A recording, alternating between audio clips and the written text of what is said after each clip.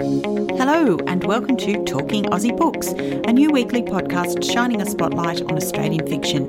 My name is Claudine Tinellis.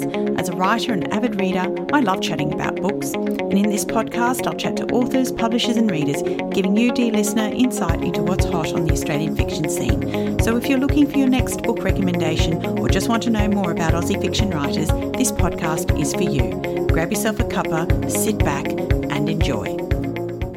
Here we are, a brand new year, and this one's going to be a big one. I'm so excited to introduce you all to loads more Aussie authors and their fabulous books in the coming months, and I couldn't have asked for a better way to leap into the new series than with my next guest author.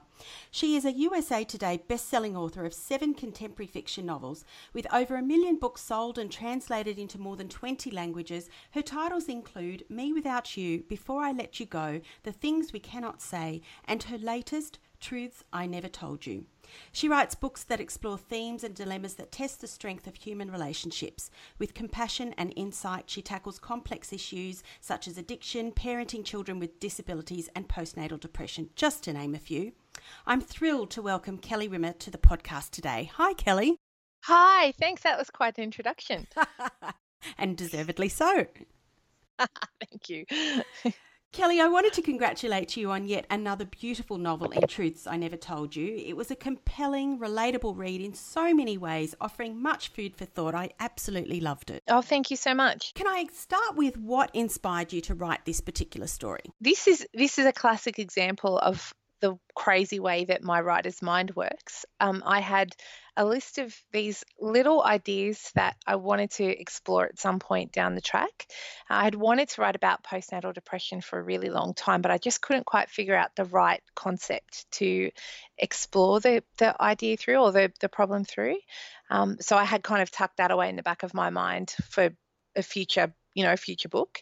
And I wanted to write about, I can't say too much about the specifics of it, but there was this particularly interesting referendum that happened in Seattle. And I wanted to explore the environment that led to that referendum. So that was tucked away in the back of my mind. And then I wanted to write about a family. I have 2 sisters and a brother, and though we're all, in theory, grown-ups now, when we get together, it can be quite playful, and we bicker and we fight, but we're also all fairly close. And I wanted to write about a family like that. And then those ideas didn't necessarily connect in my mind until one day I was out walking my dogs and listening to a Radiolab podcast, and it was about this quite specific type of dementia called frontotemporal dementia. And Bolero, Ravel, who wrote Bolero, and how he was probably suffering from it, and another artist who had the disorder. And for whatever reason, that podcast just triggered this crazy combination in my mind. And I literally ran home and sat down at the computer and wrote the outline. And that outline basically became this book. I pretty much followed it. So it was just this weird moment of, I don't know, just everything came together in the right way, and out popped a book. So that's the story of where the inspiration came from. Oh, that's brilliant. Now, I've been lucky enough to read this beautiful book, but for those who haven't read it yet, can you tell us a little bit more about the story? Sure. So part of the book is set in the late 1950s, and we have Grace, who is a mother to 4 young children. And Grace is living in a time where marriages worked in quite a different way to the way that marriages work today, for the most part. And she's living in society's changed so much since the 50s, and Grace is living through the way it used to be. And she's really struggling with motherhood, but she doesn't have the language to explain necessarily that, the postnatal depression wasn't recognised until 1996. So she's a long way from understanding that what's happening to her and the way that she's struggling isn't actually her fault. And in 1996, coincidentally, we have Beth, who is Grace's daughter, and Beth's dad, Patrick, is quite sick. He's got dementia and heart failure, and the family has just made the heartbreaking decision to move Patrick into a nursing home. And Beth, who has a young son and is struggling herself, she offers to clean out the family home. And Patrick has been the ideal father. She adores him. But as she climbs the stairs to the family attic, she finds the door is locked. And when she finally gets through the door, she discovers some notes that suggest that maybe the way that she's understood their family isn't quite the way that it really was. All Beth knows about Grace is that she died ostensibly in a car accident when Beth was very young. And so through the chaos in the attic, as she starts to clean it up, she begins to understand her family in a whole new way. Yeah, I mean, it was a fascinating read, full of twists and turns and complications that I couldn't really envisage when I first started reading it. Now, as you mentioned, the book is set in Seattle and Washington in the United States, and you've mentioned there was a particular reason for writing that. Can you tell us anything more about, the reason for setting a book overseas? That's a really tricky question. I'm trying to avoid a spoiler, but the climate, the environment was a little different. So there is a reason for it, and I think by the time readers get to the end, I think they'll understand why I've chosen to set the book there. But they'll have to read it probably to figure it out. Well, that's very good impetus and inspiration. So now, as I mentioned in my introduction, I think you have a great knack for tackling difficult subjects in your books, issues which I think force your characters into a difficult moral predicament, and Truths I Never Told You is no exception. I wondered, therefore, if you worried that sometimes some subjects are just too difficult to deal with. Oh, that's a really good question too. I wanted to write about some of the stuff in this book, but I was really scared to do it because whenever you tackle these tricky situations that people survive, you have to do so in a way that is respectful and accurate. So I do so much research with my books. My biggest fear is that I'll get something wrong, or that these things are so specific, particularly with postnatal depression. I interviewed, I think it was 13 or 14 women as I was writing this book, and everyone had such a different journey. I kind of had thought that in the beginning I would hear a lot of similar tales of sadness, but people weren't talking so much about sadness as these other struggles that I just hadn't expected. And so I worry not so much that things will be too difficult to tackle, but that I won't do a good enough job with the research, or that I won't capture the reality. You have to honour people's experiences, and particularly when I've been lucky enough to sit down and do this series of interviews with people, it's really, really, really important that I do it well. So I'm not so scared of the issues. I'm scared of not doing a good job. Does that make sense? Yeah, absolutely. And I guess that leads really nicely to my next question. And obviously, we've talked about postnatal or postpartum depression as being a really important element of this book. And I have to say that I've not read another novel that deals with this issue in the first person point of view in the way that you've dealt with it in this book. How interesting. Yeah, and I hadn't thought of that. No, I mean, obviously I haven't read every book in the world, but my experience is that I've not come across that before. So I wanted to ask you, because of that perspective that you've taken, that first person point of view, how difficult was it for you to get inside your character's head to describe how they felt and how they viewed the world with such emotion and poignancy? I love writing in first person. It is my go-to preference. It has to be a really solid reason for me to shift from that point of view, because for me the magic of writing and reading is getting inside the mind of the character, and it's such an amazing way to walk in someone else's shoes. And so for me it was this book, and actually most of my books, it was always going to be first person, and it was always going to be, I am trying to write quite an intimate story. I want it to feel like you have just sat down over a cup of tea and you're having a conversation with a friend and they're telling you what happened. I don't think I write particularly flowery or particularly clever language. I want it to be personal and intimate. And so, but the challenge with writing two protagonists who both are really struggling and both are quite depressed, writing that in a way, depression is hard and it's actually quite ugly, and it can be really hard to be around someone who is depressed, and to write two characters with depression in a way that wasn't hard to read and quite depressing in itself, that was really, really challenging. And I think the thing that helped me overcome that challenge and that concern was actually those interviews again, because in talking to those women, the one consistent thing that came out of every conversation was a sense of isolation and a sense of loneliness. Even the women who didn't feel sad felt completely alone or disconnected. And so I've tried to focus on capturing that through Grace and through Beth's stories. So I think that the key is to have conversations and, to read widely and I actually listen to hundreds of hours of podcasts and oral history podcasts that I particularly learnt upon. But it was the conversations that really unlocked it for me. One thing I found especially relatable from both Grace and Beth's experiences of motherhood is this notion that women are expected to know what to do with their babies, and they're given such an immense responsibility to care for their children, often alone. And I know that you mentioned that the thing that came out of your interviews was the isolation, the loneliness, and the disconnection that these women feel.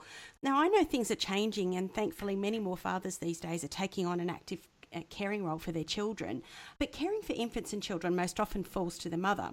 And there was one scene in the book that particularly resonated with me, and where Beth says something along the lines that when she and her husband left the hospital with a baby, that she kept thinking someone was going to stop them and question her capacity or capability of looking after this child. And then later she wonders why her husband would trust her so implicitly with their baby's care. Is this something, whether or not you agree, that this was something that's just assumed, that women automatically know how to care for these fragile creatures? It's part of the crazy expectations that we as a society put on women.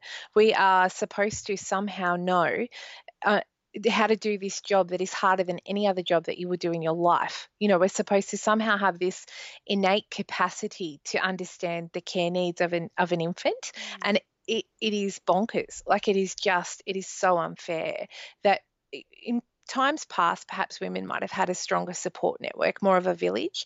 But these days, I think, particularly now in the Instagram age, where parenthood is often described as, the best thing I ever did, and I'm a mum too, and it is the best thing I ever did, but it is hard, and it's not necessarily something that we can just know how to do. And so I think that really contributes to the way that sometimes we feel ashamed when we're struggling, but it actually makes sense that we would struggle when we are given this really difficult task, and we're expected to do it sleep deprived, recovering from birth, which is one of the most intense things a human being can go through. And then we assume often as mums full-time care of a little person who is its own person with its own needs, and we don't always have the support that we need. Yeah, I couldn't agree with you more. Beth's experience was just so telling for me. I really hope that, as you're writing a book, you're often thinking about what will people talk about.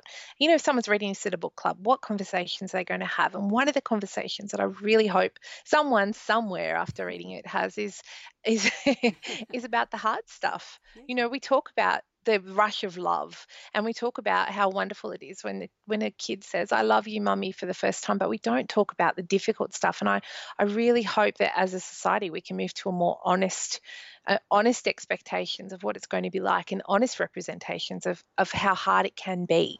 Indeed. So using the dual timelines in this story was, I thought, a wonderful tool for comparing the past and the present and showing how different women's lives were in the late 1950s compared to now. I mean, we're only talking 60 or 70 years ago, but the freedoms that we enjoy today, fought for and won by previous generations, can be easy to forget, can't they? For sure, yes. And so Grace is existing in a time before ready access to contraception. And when I was researching this book, I was at a dinner party and I mentioned, people ask, what are you writing about now? And I start talking about Grace and about life before the pill. And talking to my friends, I said, well, can you imagine what your life would look like if you hadn't been able to access contraception? And it just was such a shocking thought for all of us, that control over our fertility is such a new concept. There were generations of women who survived in a world where nature just had its way. And the freedom that we have now, just because of that one change, is something I don't think that we think about enough. We live in a time where, of course, we still have challenges, and we need to protect our rights to control our own destinies, but we also do need to be grateful to the women who came before us, and the technology that we have access to that enables us to live our lives the way that we want to. Indeed, well said. Are your three female leads in this book, Grace, Beth and Marianne, are they inspired by real life characters? No, they're not. So I actually think every character I write is a conglomeration of every person I've ever met. It's a really weird, it's very strange because, I pick up the tiniest pieces of people that I don't even necessarily recognize, I don't think, when it's happening. So every character has its own quirks, and they have their own likes and dislikes and struggles and strengths. And again, it's the soup in the writer's mind. I think most writers are people who are quite observant by nature, and so you're always cooking up new characters, but they're not. None of them are based on anybody. I did want to write Marianne is. I'm quite fond of Mary. I'm quite fond of all of them, all of my characters. They become like friends. You spend so much time in their heads, or so much time thinking about them, that you do miss them a bit when you finish. But Marianne in particular, Marianne is a hardcore early feminist. Before we use that word, that was who she was, and she is incredibly strong, but also quite flawed. And I really loved writing that character. She was so much fun to write. Kelly, you live in rural New South Wales. So I wanted to ask you, and I ask this a lot of writers who live away from the cities, do you think that rural living has helped you with your writing? If you'd asked me that question a few months ago, I think I would have said no. Because I do tend to write in cafes and at the library in Orange near where I live. But I think over time I'm really starting to appreciate I live on a couple of acres now, and I'm 20 minutes kind of from the nearest town, and that little patch of paradise is becoming such an important buffer from the noise of the world. I don't have the best internet here, and it's easier to focus than it would be somewhere where I could just watch YouTube upon the impulse to do so. And I really do find this. I love living in the country. I used to live in Sydney, and I love Sydney too, and I guess you can find something to love about every place that you live, but there's something about the peacefulness here that is really, I think, deepening my writing. Does it help you balance life with your writing? Yes, it really does. It's a great way of remembering that. I just was on tour in the US, and I was doing all these fantastic events, and there was quite a lot of flattery going on, and my ego was getting bigger and bigger and bigger. And then I come home and the dogs are chasing a goanna. and the internet's not working, and oh my goodness, do we have enough water? And it hasn't rained for years. This is the real world. Yeah. So it brings you back down to earth very quickly, I imagine. But ego is like the enemy of good writing, because you need to kind of, you have to believe in yourself, but you also have to be realistic about there are hundreds of thousands of books published every year, and every book you churn out, whether it be fast or slow, some people are going to love it and some people are going to hate it. And it's so subjective, and so humility is so important. So I'm really glad that I have my little bubble here to keep me grounded. So Kelly, did you always want to be a writer? Yes, I am the ultimate writer cliche. My dad tells me that in kindergarten I told him I was going to be an author one day, but I remember reading Heidi when I was 8ish, and that was the book that switched it on for me. I was living in Western Sydney, and I remember reading the book and looking around my room, and then reading the book again and thinking, how is this book taking me to the Swiss Alps? I could smell the clean air, and I could taste the goat's cheese and smell the hay. It was so real. And I thought, whatever this magic is, that's what I want to do. And so from then, creative writing was always my hobby, and always has been until now. The funny thing is, I still write for fun. It's still fun to write for the most part. Of course, now I have deadlines, and it's not all fun and games, but there is still nothing better for me than when I'm really engrossed in a story and it's coming together and the words are either flowing out or being dragged out of me depending on the day, but there's still nothing better. It's still my favourite thing to do, other than spending time with my family, of course. Of course. Yes, indeed. Well, that's lovely to hear. There are a lot of aspiring or emerging writers and even published writers who listen to this podcast. So I wanted to ask you, what would be your top 3 tips for anyone out there who's looking to have their first novel published or anyone who aspires to be a writer? Ooh, okay. So the first thing I would say is that your first draft is meant to be rubbish. So you can't edit and write at the same time. I don't think there's a person alive who can edit and write at the same time. There's different parts of your brain, and my top tip would be just get to the finish line of your first draft. It can be too short, it can be too long. Length doesn't matter. It's going to be rubbish, and it's meant to be rubbish. But once you have words on the page, then you can switch into edit mode and polish it and refine it. So I think a lot of writers kind of trip up on the fact that it seems like such a big deal to write a novel. You know, you're talking, depending on the genre, 60,000 words to like 150,000 words, and that is a big piece of work. But if you just forget about length and just write a draft and then focus on length and fluency and, you know, clever plot twists that don't quite work, figure out how to make them work properly. All that stuff can come later. Don't let the idea of the big piece of work and thinking that it has to be perfect as it flows out of you. It doesn't, and actually shouldn't be. No first drafts are great. They don't all have to be as bad as my first drafts are. But if you stop thinking about whether they're good or bad and just get the words on the page, then you can edit it later. That would be number 1. Number 2 is that I was published first through a digital-only publishing house in the UK. That was a wonderful experience, but it really opened my eyes to the fact that there is no one way to be published anymore. So for a long time, I thought I would, I was writing for fun, and I had a couple of finished novels that I didn't know what to do with.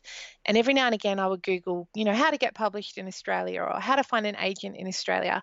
And it seemed so hard. It actually seemed quite impossible.